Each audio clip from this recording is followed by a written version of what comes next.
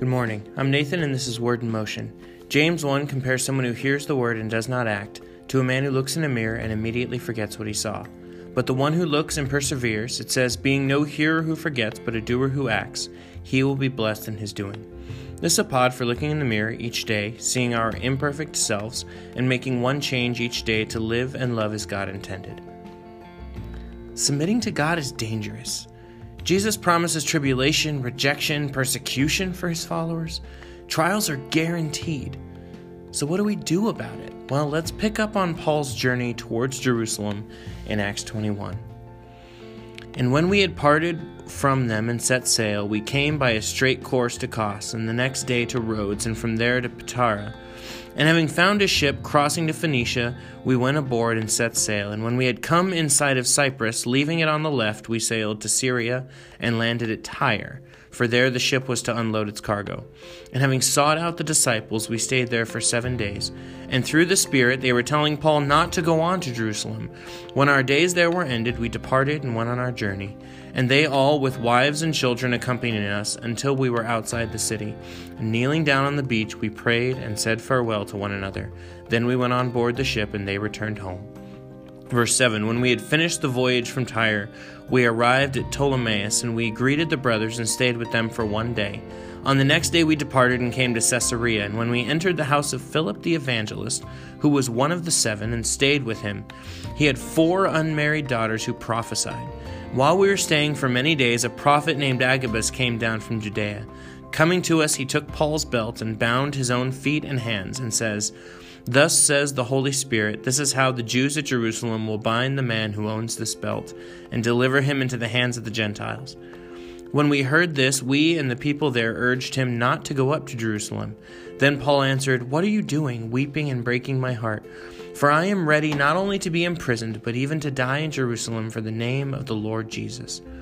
And since he would not be persuaded, we ceased and said, Let the will of the Lord be done. After these days we got ready and went up to Jerusalem, and some of the disciples from Caesarea went with us, bringing us to the house of Mnason of Cyprus, an early disciple with whom we should lodge.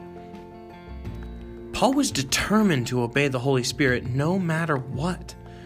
Consider this in contrast to Jonah, who was told to go one way and immediately went the opposite way. How do we get to the point of Paul with faith and trust enough to accept the most extreme, the most dangerous of missions?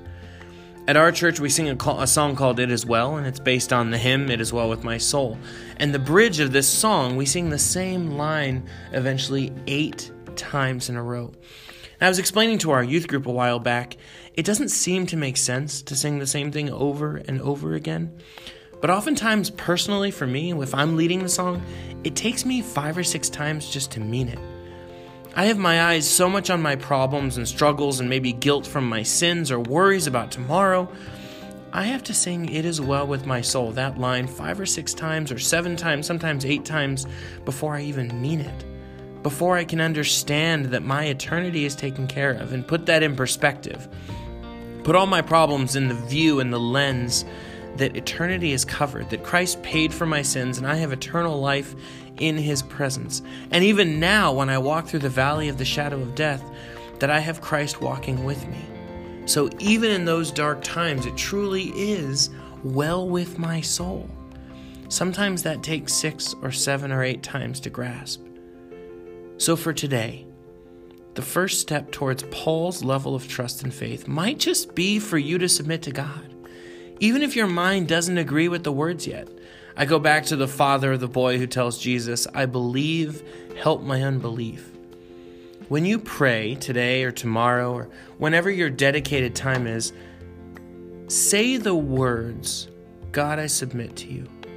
Tell God to lead you wherever he wants, that you trust him to put you where you are meant to be with who you're meant to be with. Submit your family, your job, your friends, your hobbies, even your leisure time.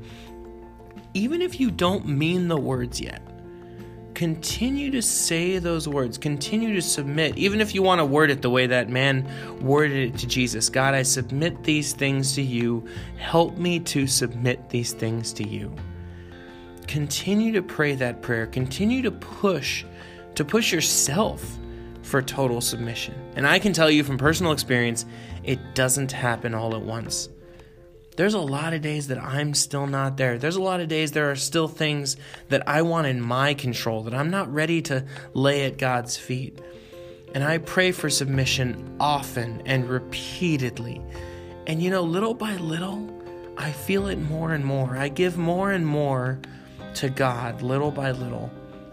It's not easy, and there's still things today even that I'm holding back, things that I'm not ready to submit to God. And you know what? I still pray to God that as I say that I submit them, that He would help me submit them more and more. That eventually the goal would be that we would reach submission levels of Paul, saying, yes, I'm going to be imprisoned. I'm going to probably be killed, but that doesn't stop me. Because God's mission is the most important. We even saw yesterday in his words to Ephesus, the leaders there, that God's mission is where Paul found his value, not even in his own life. He said to the Philippians, to live is Christ and to die is gain. May God little by little give us that perspective. Let me pray for you. Lord, help us to live this level of submission. Maybe not all at once, but little by little, that we would move towards this level of faith and trust, that we could truly submit the most precious things in our lives to you and trust you to handle them. God, give us that level of faith. Little by little, Lord, we submit our everything to you. In Jesus' name, amen.